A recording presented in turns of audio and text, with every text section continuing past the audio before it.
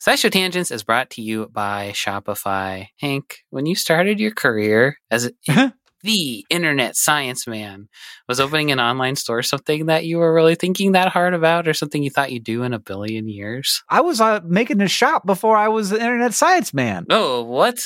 That was the first thing I did. I was that first. Wow, I got to learn my Hank history. How did that go for you? Good. Here's what I'll tell you. Like the part where we start selling a thing and you get to see the number go up is so exciting. And when it's just like you by yourself, you got to be careful. But luckily, Shopify has all kinds of little tools to help you with that, to help you with increasing conversions, to help you with managing orders, with customer support, with all of the stuff. Because it's I don't know. It feels like the industry standard. And so there are all kinds of plugins that you can use to make your Shopify work for you in particular. That's right. Shopify is a global commerce platform that helps you sell at every stage of your business, from vlogging in your parents' basement to treading the boards of Carnegie Hall. Now, it was my basement. It was my basement of my own home that I was renting the downstairs of. If you say so. From your first sale to your 1 millionth, Shopify is here to help you grow. And they've got a proven track record, my friends. Shopify powers 10% of all e-commerce in the US and powers entrepreneurs in 175 countries. They have, as Hank mentioned, the internet's best converting checkout, 36% better on average compared to other leading commerce platforms. And they have award-winning customer service, because businesses that grow with Shopify. You can sign up for a $1 per month trial period at shopify.com/tangents, all lowercase tangents. Go to shopify.com/tangents now to grow your business, no matter what stage you're in. Shopify.com/TANGENTS, all lowercase.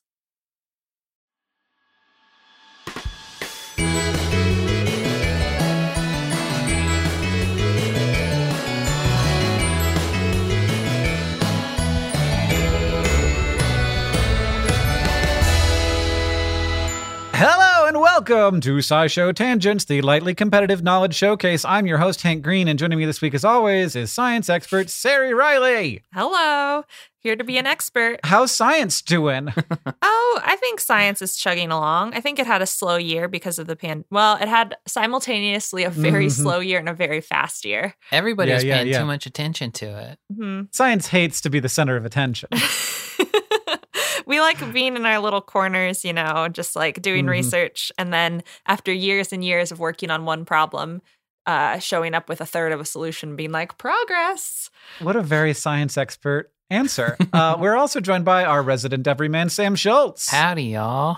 Is that what the regular people say? No, that's what I say now. It's my new thing. You say howdy? Yeah, I say howdy, and I never knew it until I went to Australia, and people were like, do you actually say that in America? Sometimes for fun. It's a fun thing to say. No, I definitely say howdy. I just never realized it. So this is SciShow Tangents. Every week we try to one-up and amaze each other and delight each other, and also delight you with science facts, while also trying to stay on topic and failing at that. So Sari and Sam are playing for glory, and they're also playing for Hank Bucks, which we will award as we play. And at the end of the episode, one of them will be crowned the winner. As always, now we shall introduce this week's topic with the traditional science poem, and it's from me this time. Don't poke me, I bleed. My epidermis has not the toughness it needs. Don't do it, my skin is just a flimsy membrane far too thin. Please wait, just wait, as I slowly strap on my breastplate, and my visor and my helm, these things that help me guard my realm, my gauntlets and my tassets. How else can I ensure these assets? My pauldron and boiled leather, they keep me safe in any weather. My placard, rebrace and greaves, and sabatons upon my feet, and now I'm fully dressed, a knight, ready to fight in any fight. So long as you're willing to wait, I can be safe from any fate. Our topic for the day is armor. Don't do it, my skin. I had to look up a diagram of a knight. Several of those words, I do not know what they mean. I know them from playing video games. Yeah, the sabatons are the shoes. Sari, what is armor? Well, it's basically that. It's protection. Would my skin be armor? because it does protect me from some stuff. Yeah, I think it's very subjective what we call Right. armor or not. To a pile of mucus, our skin looks like pretty Oh, good yeah. armor, but to Mhm, like a mhm. lizard, our skin weak, bad. Boo, boo. Yeah. Yeah. And then to a tortoise, a lizard is like, you gooey goosh. Mhm. Yeah, so if you're like slightly less gooey compared to someone else, then you have Mhm. armor. But then you can also apply artificial armors. And then that's definitely armor because it is, in comparison to the thing that it's covering. Hmm. So armor is both a thing that we imagine other animals having because we don't have it, and a thing that we make for ourselves. And in most cases, we refer to armor as something hard. Like skin is soft, and so questionably armor. But when we look at animals and we say that's armor, Right. it's like a turtle shell or something that's really mineralized or bony or has Yeah. keratin as its main Mhm. structural component. So that if you were to knock on it, it'd be like, ooh, that's hard. Or like a bug, it's like, ooh, that's crunchy.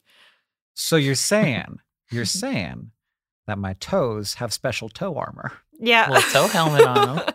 And we all have helmets, yeah, because we have keratin. Yeah, I mean, I don't know that that's doing Wait, much good. Our hair? Is that what you're talking about? Well, it's keratin, Yeah. but I don't know. I Okay. don't think that it's doing the armor job. I mean, maybe it's like protecting us from certain rays and stuff, right? It's an armor against some things. Yeah, I don't think you can call like sunscreen armor. I think you could. Fingernails armor, I think. It's like, oh, there's the soft bit, and then you can tap on it and be like, that's not as soft. I get asked all the time why we have fingernails, and I do not have a good reason. Are there any clawless like mammals or things like that have gotten rid of these little keratin deposits on their toes? Sari, you are the resident science expert. You Oh, can't no. ask these questions. No, I don't know the answer, and it may be that I would, but I can't think of any. And Yeah, that's in fact, I can't really think of any tetrapods that don't have fingernails. Yeah. I ask because that's my reasoning. It's like, well, we just haven't evolved to not have them. Everyone has them. And maybe Right. check back in a couple 100,000 years and humans will just have nubs. They're definitely useful for like fine manipulation, scratching, picking Yeah. the nose, getting out a splinter, stuff Mhm. like that. But at this point, we got tools for all that stuff. We don't actually. Is there a special nose picking tool that I don't know about? That little thing you put in babies' noses that sucks the boogers out. Yeah, we had one of those, but we don't use it anymore. It's like Swedish. I don't know if it was actually Swedish, but it's some European country was like, there's too much snot in there. I need a device for literally using my own lungs to suck boogers out of a child. I meant the This is squeeze real? ball. What are you This is talking real. about? Oh, Yeah. no. There's like a device in the front where the booger gets stuck. It doesn't get Okay. all the like it would be very difficult, possibly impossible, to get the booger to your mouth. Ugh, too close for comfort still, though. How did babies survive without booger suckers? Did they just like, You just got to suck them out, mouth to nose. You know what I think? Boogers are armor in their own way. I guess kind of. They do like sort of trap foreign bodies. Can we move on though? Before we find out how everything is armor? Sari, where's the word armor come from? it's not going to help our case that of limiting armor. So Uh-oh. armor, the word is from around 1300, which means defensive covering worn in combat, like a knight's armor, or means of protection. But it comes from arm and arma, which is weapons Oh, arms. and Mhm. tools. Mhm. And then the root R means just to fit together, like all the pieces of armor fit Oh. together. So by those definitions, armor is both defensive and offensive. Right. And if you just like put a puzzle together, That's maybe also- armor. Who knows? Boogers all fit together in your nose. Oh God, is it related to the arms that I have on my body? I think they come from the same root. I Right. think upper limbs of our bodies is related to like weapons of a Hmm. warrior Huh. with the root R to fit Hmm. together. So like your body parts fit together, your shoulder fits into your arm. And also, these boys are weapons, lethal. Yeah, it's the original watch out for these guns joke. Really scary. Yeah. That means that it's time to move on to the quiz portion of our show. I have a game that I would like you two to play against each other to see who is going to win. That's mostly all we will find out. We will not find out much more than that. But the game is called This or That, and this is the armor edition of This or That. So when it comes to armor, you don't always need a giant, heavy suit of metal to protect yourself. Sometimes you just need some good materials and a little clever engineering, both of which you can find in laboratories and in nature, in the wild. The following are descriptions of materials that have gone into making armor. Some of them belong to animals, and some of them are the work of scientists developing new armor technology. Can you tell me which one is which? And I've got 3 for you, so get ready. Number 1, sometimes it's not just about the material that makes up the armor, but the structure of the empty space inside it. This material is very light, but it gets its strength from the complex fractal structures inside it that create many, many empty spaces less than 100 micrometers apart from each other. The shape and location of those empty spaces works to dissipate the shock waves on the material when faced with impact. Is that human-made armor or nature-made armor? Oh, this is going to be a hard game. This is just going to be me guessing completely. I feel like all armor is based on like shells and stuff like that. So it's almost Not like, impossible. No, it's not. I think, honestly, I don't think so. I think that nobody who got stabbed was like, let's go and look to nature. And then they were like, let's cover up the part where people get stabbed on with stuff that can't get stabbed. Yeah, they didn't invent the word till the 1300s, though. Maybe they didn't have the idea until then either. I don't know. Maybe they just called it shells. Man shells. I'm Clam Man. You can't kill me. Yeah, Clam Man was the best warrior of all time until the 1300s when everybody was Clam Man. Well, I'm gonna say this is some kind of bug. Sam thinks bug. Sam thinks bug. I guess just to switch it up, I'll go man-made because we can blow a bunch of little chambers into things. That sounds like carbon nanotubes or something like that. Well, researchers at Los Alamos 3D printed tiny plastic cubes with even tinier fractal voids inside of them that they could very precisely place. In the past, similar shockwave dissipation technologies have been more randomly distributed, but this technology allowed them to pursue a more precise and reproducible design that could potentially be used as a protective armor for humans and for our vehicles. Sari gets a point. Not a bug. Not a bug. Fact number 2, or thing number 2. This armor gets its strength from the fact that it is a hydrogel, a mixture that's 90% water that's mixed with a fibrous material. Those fibers cross-link together into layers, and as they stack, they begin to resemble the structure of plywood. A section of this hydrogel that is only about 1/4 millimeter thick can have tens of thousands of those layers, creating a material that is as strong as the materials used to make car tires. I was going to say it was a plant until you said plywood. I feel like that's too on the nose. I mean, a hydrogel, that sounds like something somebody in a lab's got to make to me. I'm going to go with man-made. I'm going to go with some sort of like sea creature. Is it a lobster? It is a lobster. Whoa. Oh, what? So specifically, the soft hydrogel membrane covers lobster bellies. Scientists comparing this hydrogel to other natural hydrogels like collagen and natural rubber found that it is the toughest natural hydrogel. For many of these other hydrogels, stretching the material causes it to become softer, but for the lobster hydrogel, stretching caused the material to become stiffer and tougher. The toughness of the material protects the lobster from predators, as well as from rocks on the ocean floor, while the flexibility makes it possible for lobsters to move the rest of their armored body around, because of course they need to move those big tails for when they want to go fast. That's really cool. It's They have super little cool. tire bellies, basically. Yeah, underneath their plates. Boy, lobster's like well protected. Yeah, they got to figure it out. Do you guys want to know why the scientists decided to look into this? Yeah. They were eating a lobster and they were like, this part is really chewy. Great. So always be on the lookout for great new sources of inspiration. And our final armor of the game. Creating armor for appendages and limbs requires some careful thinking of how best to balance strength with pragmatic needs like movement. Luckily, there's a shape for that: squares. This armor is made up of 36 square plates stacked on top of each other, which provides protection from impact because these square plates move less compared to circular plates. But the armor also contains strategically placed joints that allow the plates to slide against each other, providing flexibility for the wearer. Are there squares in nature? Probably a little like diatoms and something are square, right? Oh yeah, diatoms are squares. They're squares in nature. Okay. There are squares in nature, Sari, because you're a square and you're part of nature. Oh, wow. Wow. Lead. Yeah, well, he had to fight back after last week. Pretty good. You're going to make me guess first, huh? No, I'll guess first. I'm going to guess an animal because I don't think it's possible.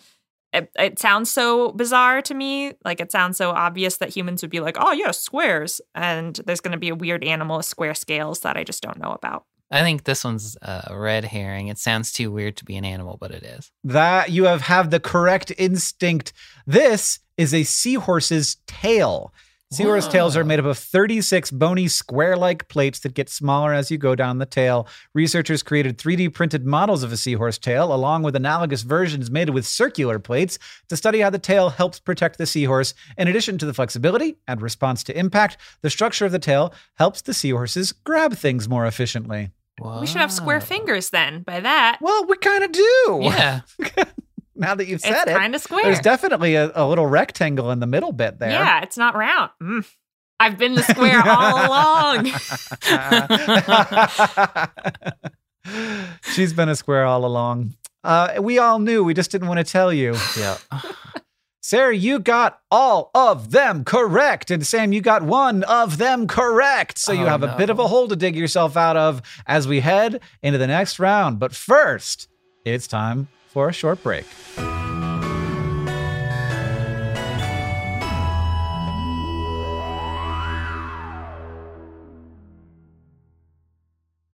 SciShow Tangents is brought to you by Factor, whose ready-to-eat meal delivery takes the stress out of meal planning.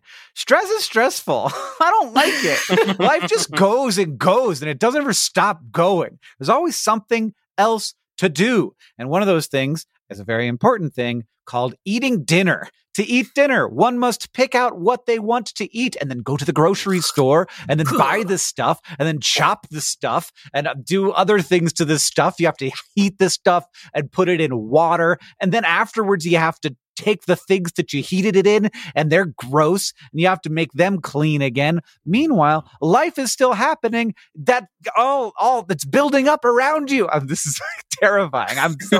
I never want to cook again. You're right, Factor Ad. I don't want to have this happen. This is unacceptable. Sometimes, parentheses, all the time, you just don't have the time or the energy for meal planning on top of everything else going on in your life. So thankfully, Factor is here to help.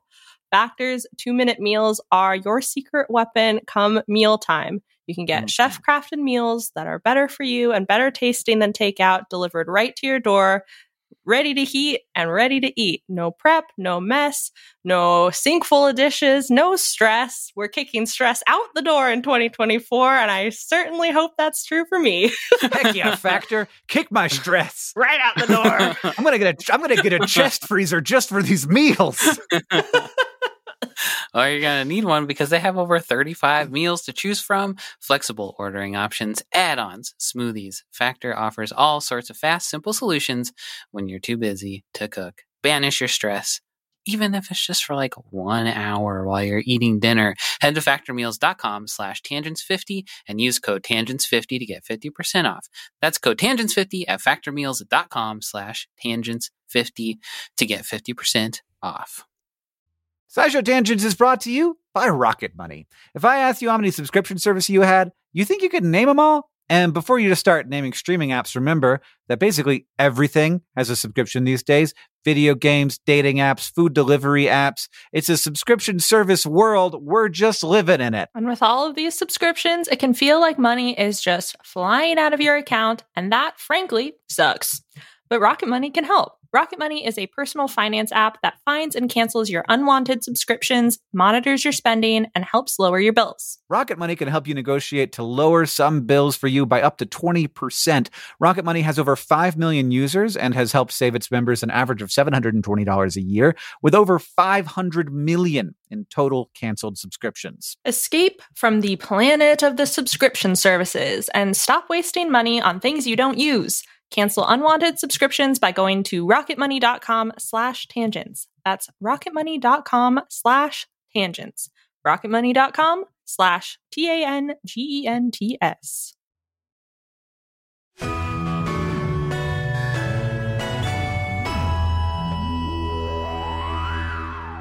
Welcome back, everybody. It's time for the Fact Off. Our panelists have brought science facts to present in an attempt to blow my mind. After they have presented their facts, I will judge them and award Hank bucks any way I see fit. And to decide who goes first, I have a trivia question.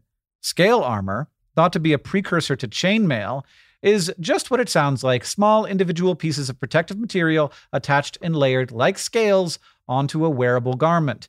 The result is that the wearer is moderately protected from weapons while being able to move and, also look like a human-fish hybrid. And just like fish, scale armor is very old. The earliest known representation of scale armor dates back to what century BC? Oh, no. That's when the numbers start going backwards. Yeah. It's when I really stopped knowing when things happened. I'm going to say we're getting close to like the 6th century. I don't know what was happening in the world at that time, so it is truly just a number. Okay. The first thing that popped into my head was the 3rd century. So I'll go with the 3rd century. We have a winner, and that winner is Sari Riley because it's the 15th century. Oh my BC. God. And that's the 1400s. So that's how that works. How exactly? I don't know. Well, it's the same way that we're in the 21st century. First century. Oh, yeah. We messed up somewhere along the way. That first one is just a bunch of zeros. Yeah. Screws everything up for the rest of the time. Sam, you can go first. I don't want to, but okay. When you think of armor, as we've talked about a lot already, you might think of a knight in a shining set of metal plate, or a soldier wearing a flak jacket, like in general combat-y stuff. But there are creatures out there that have picked such extreme places to live that they need armor just to survive. And fairly recently, scientists have found an extremophile with a pretty sweet suit of armor. That'll be funny in retrospect. In 2019, researchers at the University of Virginia School of Medicine were studying Sulfolobus islandicu, a single-celled organism that was probably nailed that pronunciation, that lives in acidic volcanic hot springs, like almost in any one you could think of. They live there like they live in Yellowstone. They were trying to figure out what made them so indestructible, specifically because they have these little appendages called pili, which didn't look to them like they would be particularly sturdy, and they probably should have broken down in extreme environments, but they're covered in these things. So the team tried to dissolve the organisms and their pili to investigate what they're made out of, and everything that they tried, up to boiling them in lye, did not work or break them down in any capacity. So they had to turn to cryo-electron microscopy, which uses electron beams to look at frozen samples of super delicate and small structures that would otherwise be burned up or damaged by regular electron microscopes. And another advantage to them that I didn't really understand, and maybe you can help me with this, is that you don't have to crystallize the thing that you're looking at like you do with an X-ray microscope. So from my understanding, that has something to do with maintaining the structure of the thing that you're looking at and not just like what it's made out of. Is that pretty much right? Yes, I think you are correct. Okay, cool. Yeah, so X-ray microscopy basically like relies on you turning something into a crystal, and then you see how those individual molecules fit together, and that tells you about the bonds. Whereas it's not like an actual picture. It's like data that tells you about the bonds. Oh, okay. What they found was that the pili are covered in a shell of sugar, described as similar to how the outer shell of a candy apple is much harder than what it's surrounding. So researchers already knew that sugars could be added to things like protein structures to increase their strength, but nobody, as far as they knew, had ever seen sugar armor that was like used to this extent to basically cover the entirety of the outside of something and make it nigh indestructible. I mean, on its scale, and it's pilly. I just looked at it. Pilly? Wow, I never would have guessed that one. Okay, on the pilly, the sugars are arranged in a way that make them completely stable so they resist breaking down in any kind of corrosive substance. So I think lye is a base and they live in acids, so you just can't mess with these guys. The researchers aren't sure how they make their sugar armor or if we would be able to recreate it, but if we could hypothetically apply sugar armor to stuff, we could make like almost anything indestructible on an atomic level. And some of the stuff that they thought we could use this for was to make indestructible clothing or put them in medicines and pharmaceuticals to make things like vaccines that are super stable.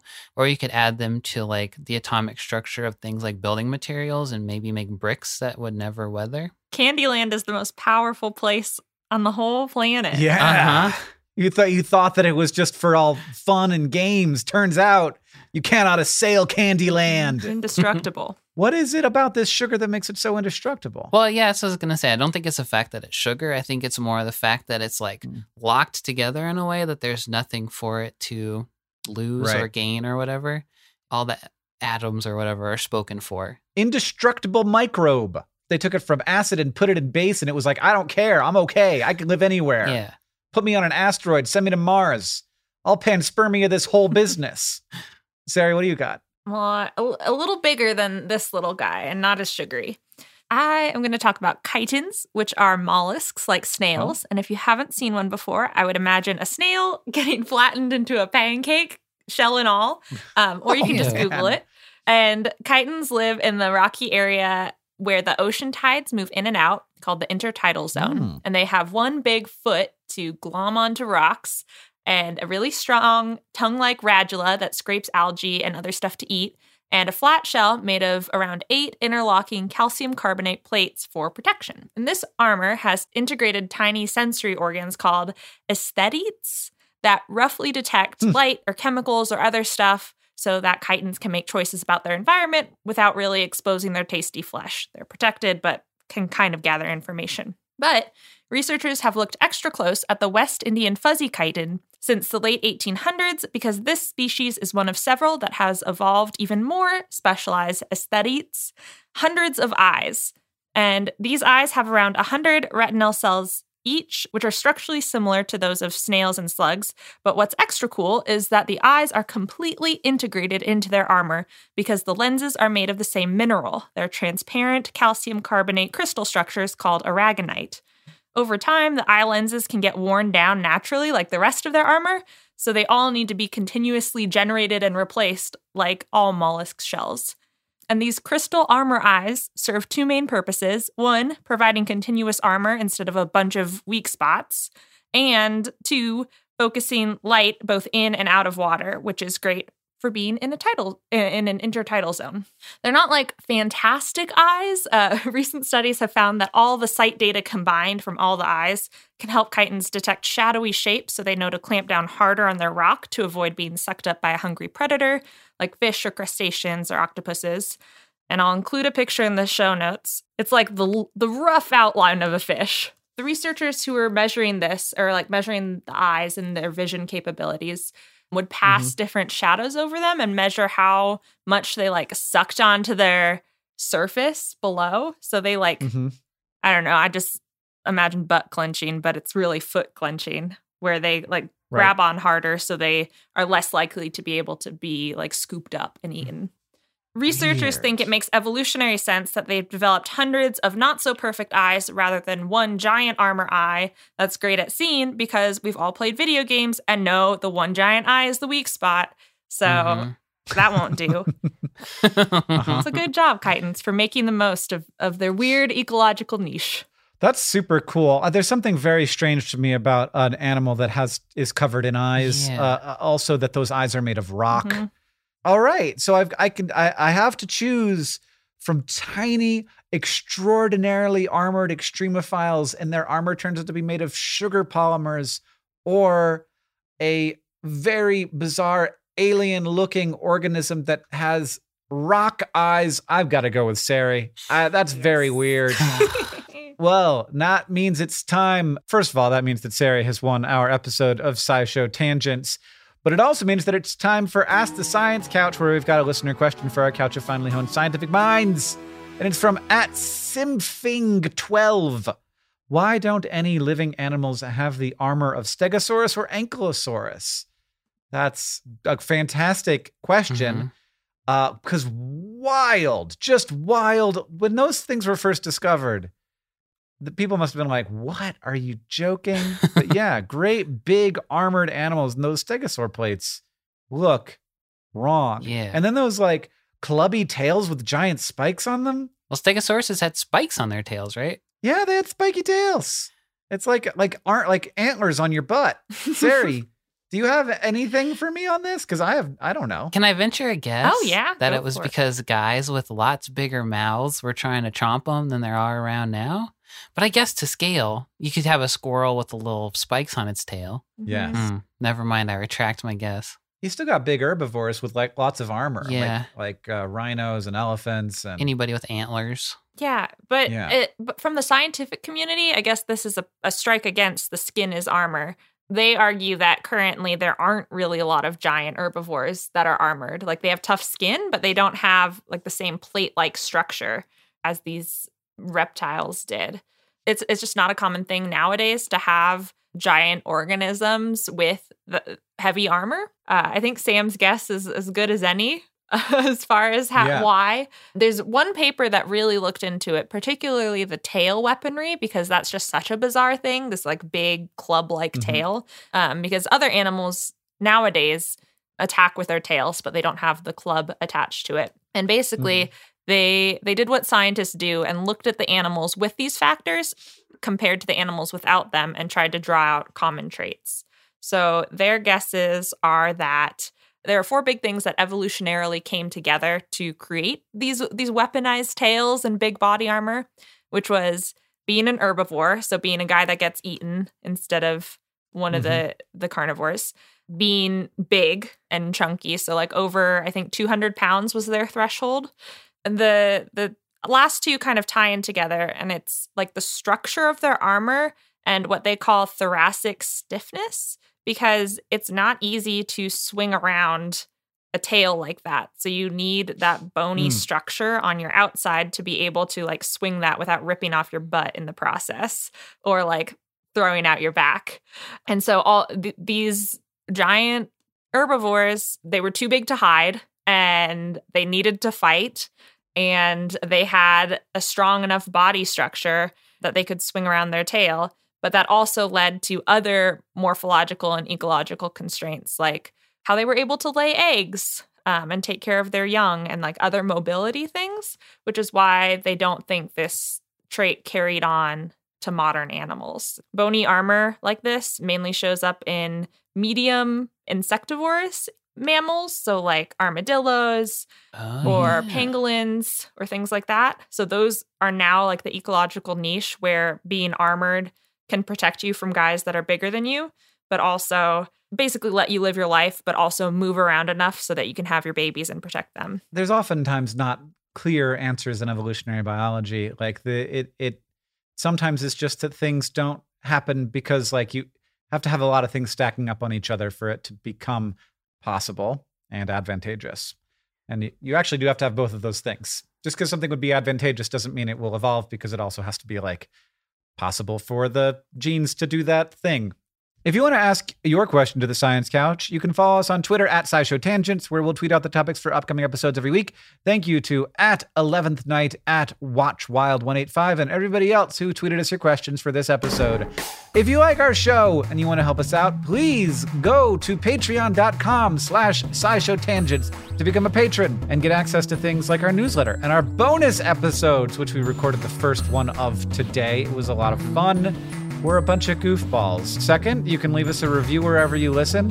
That helps us know what you like about the show. And finally, if you want to show your love for SciShow Tangents, just Tell people about us. Thank you for joining us. I've been Hank Green. I've been Sari Riley. And I've been Sam Schultz. SciShow Tangents is created by all of us and produced by Caitlin Hoffmeister and Sam Schultz, who edits a lot of these episodes along with Hiroka Matsushima. Our social media organizer is Paula Garcia Prieto. Our editorial assistant is Taboki Chakravarti. Our sound design is by Joseph Puna Medish. And we couldn't make any of this without our patrons on Patreon. So thank you to all of you. Thank you. And remember, the mind is not a vessel to be filled, but a fire to be lighted.